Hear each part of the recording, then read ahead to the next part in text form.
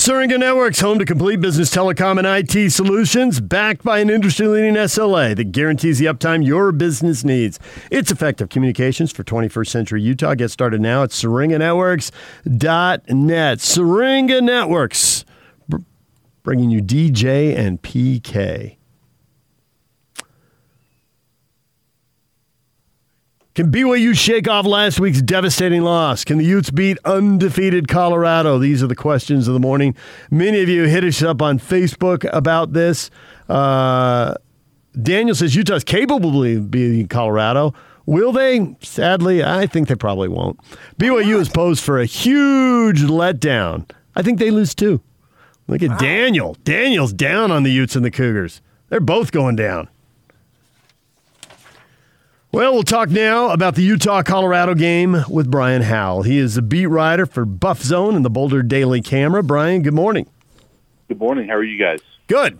I think we're all curious here. You know, the COVID just completely scrambled the football schedule like it scrambled everything else, and I think we all read and heard, wow, when you're a first-year coach like Karl Dorrell, you don't get spring football, and how can you possibly get your guys ready to compete? And now they're 4-0. How did that happen? All of the logic, all the predictions out the window. Yeah, there's been pretty much all the logic in most walks of life this year have gone out the window, I think.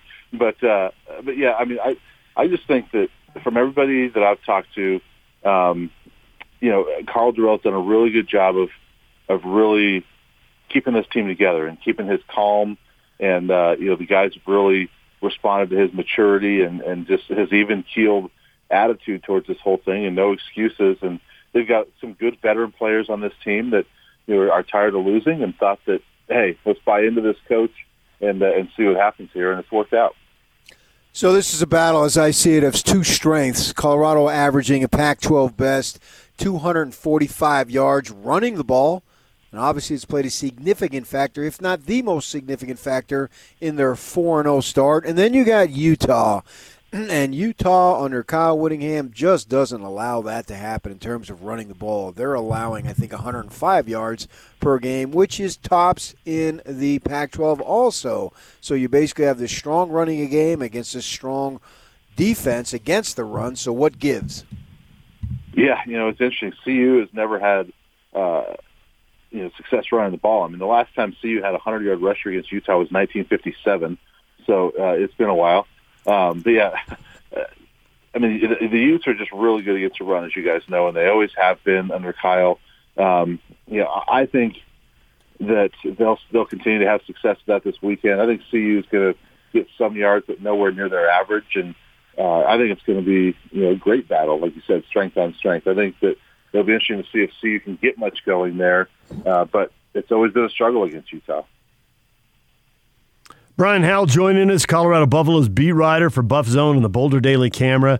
Jarek Broussard is averaging 183 yards per game. He redshirted as a freshman. He hurt his knee and didn't play in 2019 as a redshirt freshman. He's now a redshirt sophomore, and he is blown up. Did anyone see this coming? It just seems like between the injuries and the redshirt and the fact that he was a 3-star recruit, that he seems to have come out of nowhere. Yeah, the people within the program that watch practice, and, we don't get to watch practice, but those that watch practice say they saw it coming. This is what he does in practice all the time, and they're not surprised. And for those of us that don't get to see it, we're surprised because he was kind of, honestly, among those of us that cover the team, he was sort of off the radar in terms of that running back room and kind of who would lead this team in rushing. And he was sort of off the radar because of the injury history. And they had a 4-star recruit come in this year that everybody was excited about, and all of a sudden it's Jarek Broussard that's kind of blowing up, and so we're all surprised about it. But apparently, those that watch say this is what he does every single day. So the quarterback's a great story too. The former safety. He doesn't really have great stats. Speaking of Nora, you just look the last couple games. I think a total of only 230 yards, 1 touchdown, 3 picks.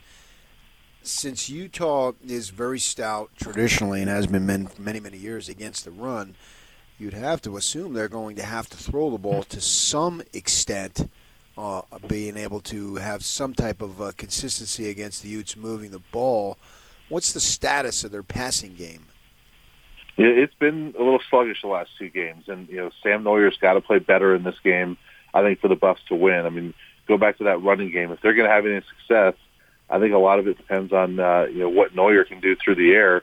They've got to find some holes, and Utah has watching them. Their secondary is opportunistic, but they can give up some big plays. And I think the Buffs have got to hit some of those in order to open up that running game a little bit. And to me, that he's the key. And Neuer has to play better. He was not sharp at all last week at Arizona. Threw a couple of really bad interceptions, and there was kind of a blow up between him and Karl Dorrell caught on camera. They both said everything's fine, but he's got to play better for them to win this game. So while the Utes have been losing to Utah and Washington, who are leading their respective divisions, the Buffs have been beating UCLA, Stanford, San Diego State, and Arizona. Should we be drawing any conclusions? First off, it's hard to do it in a COVID year because you don't know who's playing for a team every given week. But it does look like Colorado's been playing the bottom and middle of the conference. Do you have any kind of feel for how they would match up against some of the better teams in the league? No, I don't think we really do. I think you look at the preseason poll, and the top three teams in the South are supposed to be USC, ASU, and Utah, and CU hasn't played any of them yet. And I think ASU is better than its record. I think that Utah is better than its record. And so this might be the best team that CU's faced all year. And so I'm looking forward to it just to see how good is this team really, because I'm not sure we've been able to see their best and see them against anybody that's great. So I think this is going to be a big test for them. That's why determining who's the champion in this conference is going to be difficult when everybody's playing 4 or 5 games. Yeah, I know that probably Dorrell and his staff don't really want to talk about it because you can't break the code of talking about other things except the next opponent. But there is a scenario where they could win this ball game and be undefeated, but yet not be in the title game. Is there any sense of frustration there? Yeah, I think there is. Dorrell, his line basically was that, hey, I'll worry about that if we get to it. But you could tell in the way he said it that that would be frustrating for him, and I think it'd be frustrating for the team. That more than anything, not necessarily that they would be out of the title game, but the fact that they didn't get a chance to face USC, which that would be the game that determines that championship. And so I think they would really love to have a crack at USC, and who knows if they would win it, but I think they would really like that shot. And they haven't had a chance to get it because of COVID-19, and we'll see if they get it next week. I mean, stranger things have happened, and it's possible that it's CU against USC next week in the title game, and we'll see what happens.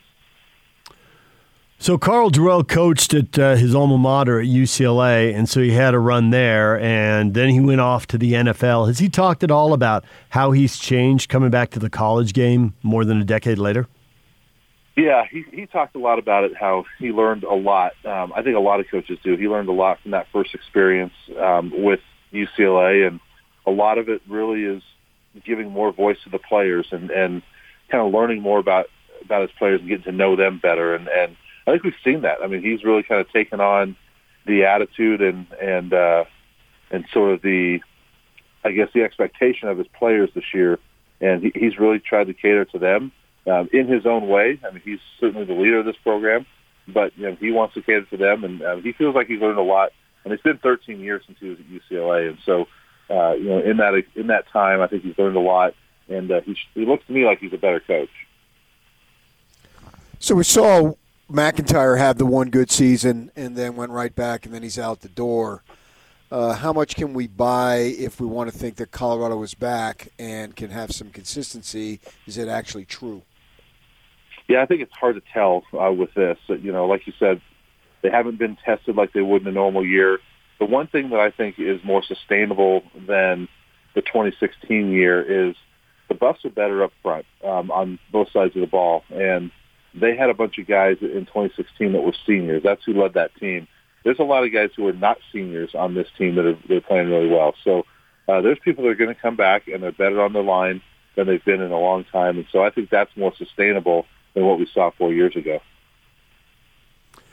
Brian Howell joining us, Colorado Buffaloes beat writer for Buff Zone and the Boulder Daily Camera. Regardless of how all of this ends, going forward, do you think everything's in place for them to be good consistently, or are there major things you look at and think they've got to fix this if they're really going to be good in the Pac-12? I still think they need to work on their depth overall. Their secondary is shaky at times. And really, as good of a story as Neuer is, they still haven't had great quarterback play, and they've got to get that figured out because Neuer's a senior. He could come back, but that's a one-year thing, and who knows what he looks like. He's been shaky the last 2 games with teams having film on him, so who knows what he looks like long-term. They've got to get the quarterback play figured out long-term more than anything, but then also some depth. Well, Brian, we appreciate a few minutes to talk to us about the Buffs. We're looking forward to the game. Thanks for joining us. You bet. You guys have a great weekend. Brian Howell, Boulder Daily Camera, Buff Zone, Colorado Buffaloes beat writer. It'll be Colorado and Utah, 10 a.m. Mountain Time, the kickoff tomorrow morning. And getting the quarterback thing long-term. I guess if you get a freshman who can play well, you get the quarterback long-term, but then you don't tend to get anybody behind him. It seems like quarterback is always in flux for most college teams. Maybe USC, because they can offer 2 or 3 kids a year, and it seems like people just flock there. But the quarterback situation always seems to be a question mark. Yeah, I don't think that's any different for anybody else. Team. Yeah. I mean, every team. I mean, Daniels was the guy, except he wasn't. And now Slovis is the guy, and he'll play one more season and probably go off to the NFL, and we'll see who they have behind him. And so, yeah, just the nature of it is that you're probably only going to have a quarterback set for 2 years. If you get a quarterback set for 3 years, you're in a good situation. But I don't think that happens much. Maybe if he's a sophomore, because I don't really expect many freshmen to come in and play well. And I realize there's a Trevor Lawrence out there, and whatever proclamation you have, there's going to be an exception. But even looking at Trevor Lawrence, again, 3 years. That's probably the most you're going to have, assuming that Lawrence comes out this season, which I would think he would, but we'll see what happens there. So, yeah, it's a constant battle, and that's where transfers come into effect now because, you're a freshman and you don't start, you're gone. And so it's really the way it is. You just don't have very many guys. This Fink kid at SC, who's just basically done mop-up duty. He played against the Utes last season in a game that really mattered. But other than that, it's just been end of the games. But I don't think that happens much in today's world. And they take off, right? And they just bounce around. It's hard to keep track of quarterbacks and where they've gone, and because to me, I almost expect a quarterback to come there and then take off wherever there is. It seems like it's the normal situation, and I'm wondering, can you sustain that? Because that's what's interesting with the Utes, because they've done this now. Last year they had Tyler Huntley for 3 years. And that was good. He got injured and didn't really play the full 3 years. But we saw it come to pass as a senior was really good.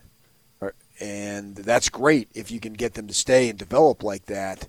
But you wonder, can it be done? And then you dip your toe into the transfer route. And is that I guess with Rising, though, you got him early enough that he seems like he's one of your own because he literally never played for Texas. So maybe that's the way to go. If you're going to get the transfer rather than the grad transfer to come in, because do you remember when Oregon did that? Yes. And what was his name? Helfrich? Which he went down that road and he ended up getting fired. I was going to say which quarterback. They had multiple one-year guys. Right. But you're That's right. Helfrich, as the coach, had multiple one-year guys.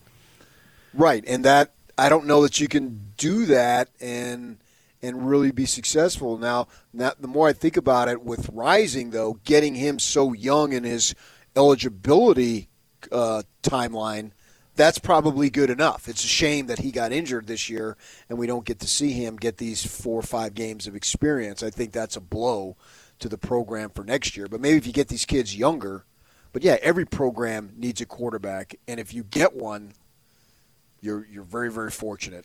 Yeah, well, I mean, there's always a risk out there. I just stick more to your 2-year rule, and the 3-year guys like Huntley are the exception. if with Rising, if he had a great year, if he blew up the way Zach Wilson is blowing up this year, well, he'd be off to the NFL, right? Because of the age thing that we talk about. This is his third year of college now. Now, it's quite the jacked up year between COVID and his injury, so it's not like he's getting to play a lot. 14 snaps, that's a number that'll be burned into our mind, right? We'll never forget that. Cam Rising was the starter for 14 snaps. And he'll be a redshirt sophomore for like 5 years. Right? He and Britton Covey can make all... Britton, give me all your material. I need all those jokes. What have you got? Well, hopefully that's a 12-game season next year, and if he wins the job, I don't know that he will, but if he does, he gets to play, and that's good. The point being, too, that, when you go with that younger kid that first year, you should probably expect some level of mediocrity. I mean, the Utes went 7-6 that season, right? And they had him.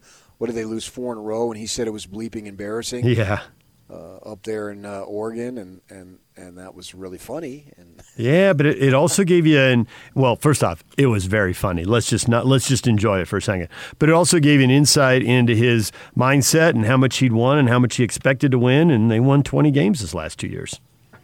And I realized he didn't quarterback them all because he got hurt, but he quarterbacked most of them in November of his junior year. There were 3 games, 3 wins he didn't, 5 games he didn't play, and 3 he didn't win. Right. Probably wins all 3 of those, and maybe wins a couple of the other ones too. Who knows? If he was healthy, maybe the Utes would crack the Rose Bowl that year. You have to you probably think, yeah. Now, if you want to torture yourself as a Ute fan, think about that. Yeah. because you only lost that game. What was it, 10-3? 10-3 with a pick six for a touchdown. Yeah, and so you got to figure if Tyler was there, either or both with his legs and arm, you win that game and you're going to the Rose Bowl. Yeah. And if the Utes would have gone to the Rose Bowl, and what would that have been, their 8th year in the league? Wow, what a tremendous accomplishment that would have been. And then a lot of those guys would have left, so the next year would have been totally different. Everything changes. You change one thing, everything else doesn't stay the same. Yeah, and I always believe that. You just can't just change one thing and expect everything to stay the same. I've said that a million times with referees' calls.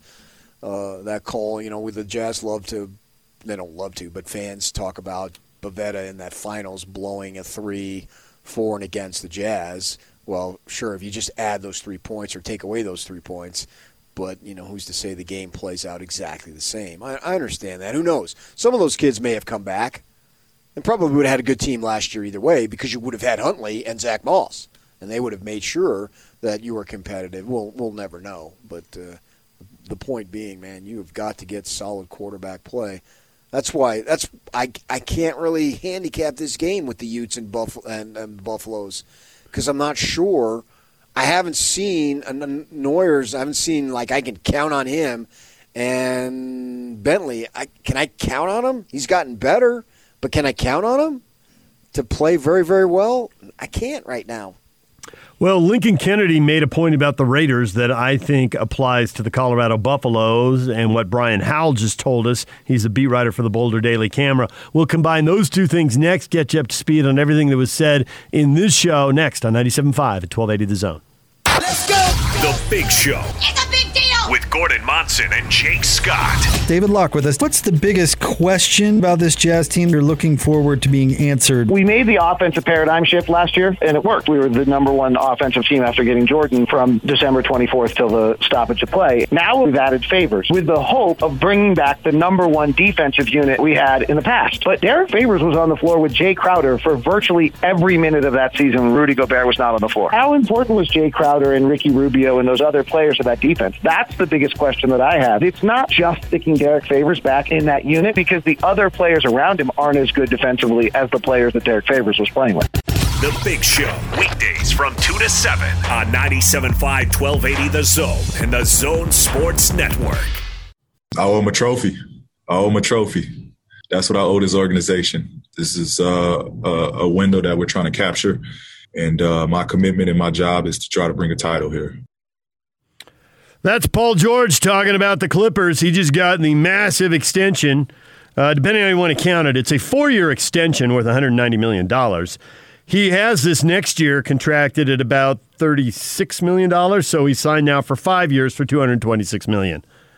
Blazow, PK. He can buy almost anything he wants except an NBA team. $250 million, you know. Nearly. Not quite, but nearly. Yeah, I was just enthralled with Taylor Swift singing Last Christmas. So what'd you say? Huh? What? Oh, yeah. I don't care that she's a Democrat. I enjoy her music. Have you seen that ad where she opens the closet and there's nothing but like 50 cardigans in there? I think I'll wear a cardigan. Yeah. Then she turns and winks at the camera, and my daughter giggles. Oh, the old winkage. Yeah, that wink. Yeah. Is that not sexy or what? PK, did you listen to her new album last night? I downloaded it on Spotify immediately, and it was a surprise. So there you go. Oh, yeah. I am just jamming big time. You can't get me away from it. You're wasting our time. Thanks, PK. All right. So we had Lincoln Kennedy on earlier this morning. He says the Raiders haven't looked the same the last 2 weeks against the Chiefs because the play calling and people have kind of figured it out. They've taken away the elements of the run game that the Raiders do really well, and it's kind of clogging everything up, and the Raiders are sputtering. They can't adjust. And we had Brian Howell on from the Colorado Buffaloes who said, well, Neuer hasn't been great, and what's more, the last couple weeks, maybe it's because people have him on film, but they seem to be catching up to him. So you look at those parallels in football, right? You do something, you do it well, but inevitably a good coaching staff takes that away and says, well, what else can you do? And it's what separates good teams from really good teams. So do you trust the Utah defense to take that passing game away from Neuer, and whatever dust-up Neuer and Durrell had, even if it's behind them, can they create it again with another poor performance by the Buffs passing game, a good performance by the Ute defense? I think as long as Utah's offense doesn't screw it up, they win the game. There it is. So define screwed up, 24 points, 30 points. Well, 4 or 5 turnovers like they had in their losses. Not just field goals then. Because what if they're turnover free and they're kicking field goals again? That got Kyle pretty hot.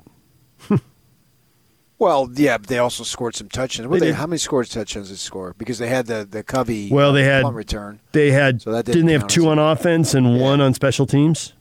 Right. Covey caught a touchdown pass. If you give me 2 touchdowns and 3 field goals, I think they win the game. Now, 3 field goals, I understand. Every coach is going to whine about that when you get down there, and you're only up 9-0.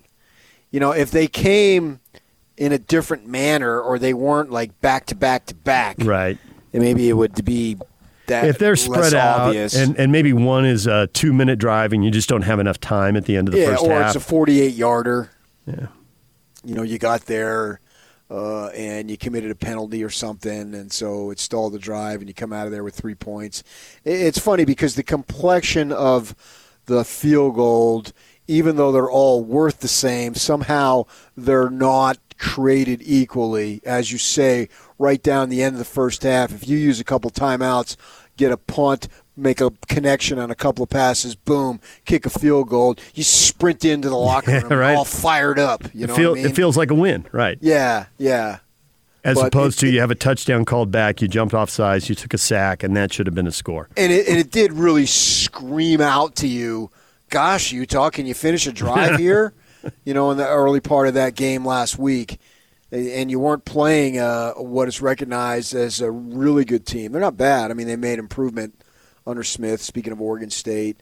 But that 3 field goals right in a row did seem like, on the heels of less than stellar offensive performances to begin with, you're thinking, geez, here we go again. My gosh, Oregon State's going to score. You get a couple touchdowns, boom.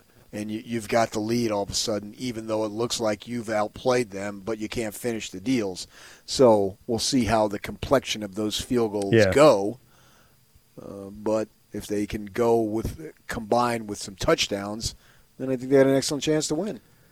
Well, I guess the thing you have to say is the Utes didn't punt until pretty deep in the third quarter against Oregon State. So that was the upside. I always want the locals to win because it's good for business. We've been over this a trillion times. Mm-hmm. But in a way, I wouldn't mind Colorado winning just to screw up the Pac-12 with their pathetic management, to where these other conferences are finagling the rules to better suit to your conference to its advantage, but the Pac-12 is just not going to do it. And so can you imagine an undefeated Oregon or Colorado and SC, and then them not playing each other, and both of them ranked probably at least fairly high with an opportunity to make a move. Probably not enough to get in, but when I say get in, I'm talking about the Final Four. But at the same time, when you see other conferences doing these things and you don't, you sit there and say no, it makes no sense to me why we wouldn't have the two undefeateds when I've got these other guys over here in the other division with at least one or multiple losses.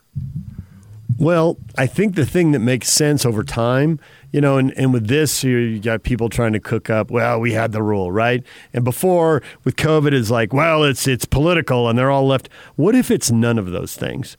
What if the one constant is they're just not good?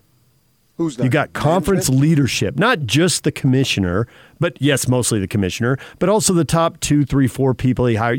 If you hire an executive who thinks it's a good idea to call in and overrule the replay center, who's overruling the referees, you're not good. You haven't thought that through. You think that's going to stay a secret? Because I don't think it is. It's going to get out. Oh, yeah.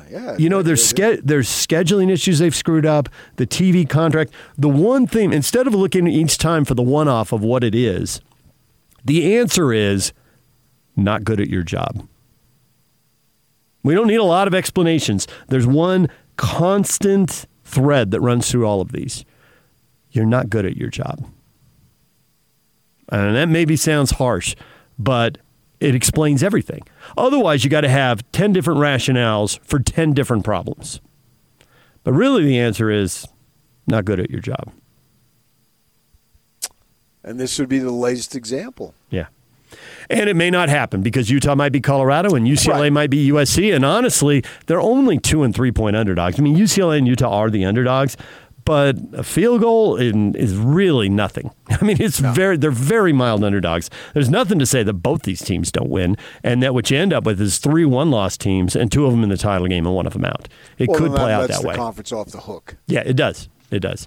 If either of these ball clubs lose, then it's a moot issue.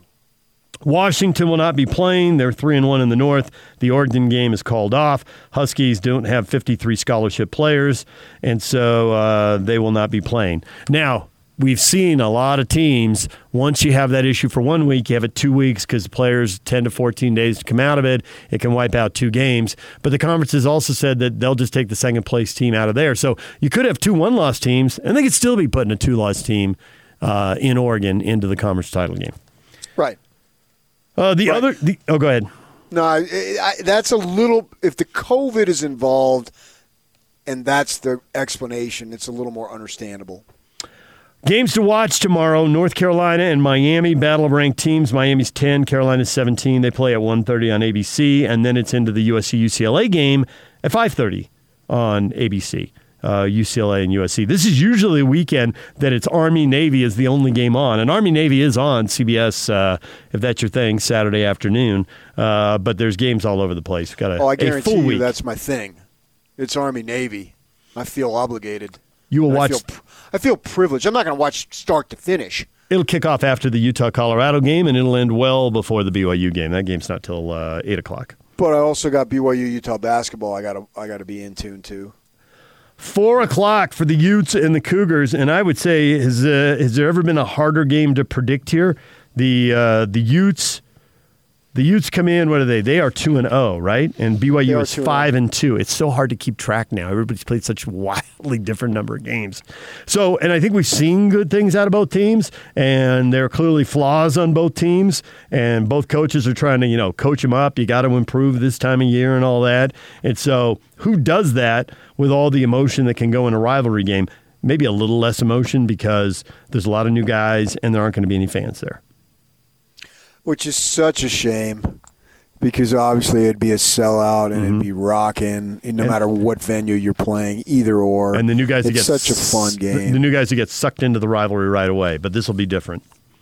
That was my first introduction to BYU Utah was the basketball because I didn't go my first year. I didn't go to the football game, but I went to the first basketball game, and I've covered I covered a lot of Pac-12 basketball and football and all that stuff from Pac-10 in those days. But to just feel the intensity, my gosh, it was just incredible. It's a shame that it won't be able to happen, but at least they get to play the game, which is the most important thing. So that game's on BYU TV tomorrow at 4 o'clock. Normally it would be on some bigger outlet, but there's football all over all those networks. So college basketball's got to find its own spot. That game will be on BYU TV at 4 o'clock. Well, I got it. I got BYU TV. Weber State and Utah State were supposed to play 2 o'clock, but that game's off because the Aggies have COVID issues. So Weber State has picked up a game on the fly, and they're going to be at Boise State Sunday at 2 o'clock. So that's the college hoops this weekend. The NFL this weekend, we talked a little bit about this, some of these games with Lincoln Kennedy. Chiefs with a big game with Miami. Miami's chasing Buffalo in the AFC East, and Miami's sitting on a wild card right now. The Colts have a wild card right now, and the Colts are playing the Raiders. So an intriguing game there. You got a little faith in the Raiders to bounce back here? 8-4. Yeah, and actually with Tennessee, they got a shot at the Colts are a good team, man. You're 8-4. You're a good team. Yeah, and they've got a shot. Tennessee in the. Yep. Yeah. So I got the Raiders. Raiders remind me of the Cardinals a little bit of fool's gold in terms of how good the team is. And they can be decent, but they can also be less. They can be mediocre or worse. And I think those two teams. They seem like they're in the same category. You know, you look at the Cardinals beating Seattle and obviously the Raiders beating the Chiefs. Mm-hmm. And then the Raiders needing pretty much almost, not a total Hail Mary, but a last-second fortune to beat a team that hasn't won a game in the Jets. And the Cardinals got all sorts of issues. Brock Heward went on a Phoenix station down there and said that Jamal, I knew I'd call him Jamal, Kyler Murray, he likes to compete on Sundays, but what about the other days of the week? That's where he's lacking. And somebody asked him, hey, Kyler, what do you think of what Brock Heward said? Who? Who's that? I don't know who that is. So there's criticism that Murray is not putting in the time on Monday through Saturday the way a quarterback needs to. And just a little side note there. Well, right now the Cardinals are 6-6, tied with the Vikings for the last wild card berth. The Bucs are 7-5; they've got a wild card, and the Seahawks are 8-4; they got a wild card. They're a half game behind the Rams because the Rams are 9-4 after just dominating last night. That was easy against the Patriots. I mean, the Patriots just could not move on their Ram defense. And we know the Rams have a good defense, and we know they've got a good defensive line. And Cam Newton doesn't throw the ball very well at this point in his career, so that got out of hand. Yeah, it'd be interesting to see what the Patriots do, how they retool. You know, this was somewhat predictable with the number of opt-outs they had and all the situations that are involved there. And if we get back to normalcy next year, you know, what are they going to be able to do as far as retooling? And that's something that, to me, it's intriguing to watch because you've got to allow them to slip. It's like when Jerry Sloan had his thing when the statues left. You've got to allow. They've been so good for so long. You've got to allow them to rebuild. Eventually, the Jazz did. Well, I think the Patriots have used this year to get into they've had the opt-outs, the guys leave for free agency. They have a chance to get to a better spot in the salary cap. I think they had some dead money and they had to deal with that. But next year they'll be through a lot of that and in a better spot. And they've fallen. Right. They're 6-7, but they haven't been hideous. And Cam Newton is clearly limited physically. But finding that next quarterback is usually not easy. And so can they pull that off? That is the question. All right, DJ and PK, that's a lot of the ground we have covered. We talked with David Locke, radio voice of the Jazz, and the Jazz are playing Saturday night, 7 o'clock. That'll be on TV. So the Jazz game will tip off at 7. The Aggies and Colorado State Rams football game kicks off at 7:30, and the BYU football game with San Diego State kicks off at 8. So you got plenty to do Saturday night. You'll be burning up the remote, or you'll have multiple screens going. All right, DJ and PK, we're going to take a break. When we come back, your feedback, stay with us. And it's all over almost here. Don't go nowhere. Larry, what is he good for? Absolutely nothing. Say it again. His conference is a big wreck. Got one friend, that's a paycheck. It's time to end the Larry Scott Show. Just make a call, steal Tom home. Oh, Larry, what is he good for? All right, this is becoming a daily feature, PK. Who is it, Yuck? K. Hey. K. Can you keep it up? Because that was another win right there. That one was good. War. What is it good for? And made the transition. Tom. I like it. I think that was his best one. He's outdoing himself. No pressure That's to the Hotel California of his songs at the end of the day. So we've got feedback flowing in here, not just on the app, and you can grab your phone, use our app, send us an open mic, send us your 15-second audio, and Yak will air it. You can also tweet at us. U-State Iceman, talking about Blake Anderson, the Aggies' new coach, says, I think if he can beat BYU and Boise State 60% of the time, he'll be a great hire. Yeah, no kidding. Well, you have to assume if he can do that, then he's winning some other games along the way, too. So, yeah, I would agree with that. BYU and Boise State have split BYU and Utah State have split the last 6 games 3-3. Utah State has beaten Boise State once in the 8 years they've been in the league. They're 1-7 against them. So 60% would be an upgrade in the BYU rivalry and a massive upgrade in the Boise State series. That would be huge. Other people tweeting at us here. Let's see. We got people who are happy. Happy the Broncos aren't on TV this weekend. Raiders are always better than the Broncos, even if they lose. The real win is we don't get stuck with Tony Romo. He's on the Chiefs game. And then he's got Rainn Wilson from The Office with the eyes closed and the arms going up in victory, which is a pretty goofy look. So happy to get the Raider game, I guess. I've never let a commentator hinder or anything regarding the ability or desire to watch a game. Raiders fan here. I hope they win the TO battle. They're 0-17 under Gruden the second time around when they're on the losing side of that battle. So the turnover stats Kyle always cites. Now we've got listeners citing them too and tracking them. Turnovers. Just so important in football. There's no doubt about that. Yeah. And then we got Greg tweeting at us at PK Kenahan. It looks like you have a fan at David DJ James ? Got a car here with a license plate that says I love PK. It seems that comes around every 4 or 5 months. Somebody sees that car and sends me that picture. I've had that picture probably sent to me, I'd say, 10 times. Somebody has a license plate that says, I love PK, and I've seen that repeatedly sent to me, and it's a red car. Mm-hmm, it is. So you know any backstory or anything? I don't think it has anything to do with me. I'm a nobody. Never forget that, buddy. And no one's going to get a license plate to honor and recognize me. Is it a soccer fan who loves penalty kicks? What is it? Or it's somebody else who happens to have the initials PK. Gerard Piqué, the famed Spanish defender. PK Subban. I mean, I know you guys are all caught up in your soccer there. And PK Subban, yeah. Everything is soccer to Nashville you too. Predators. That's why I have to carry you along across the finish line. But, there's it's completely and totally coincidental. No one is paying homage to me. I guarantee that.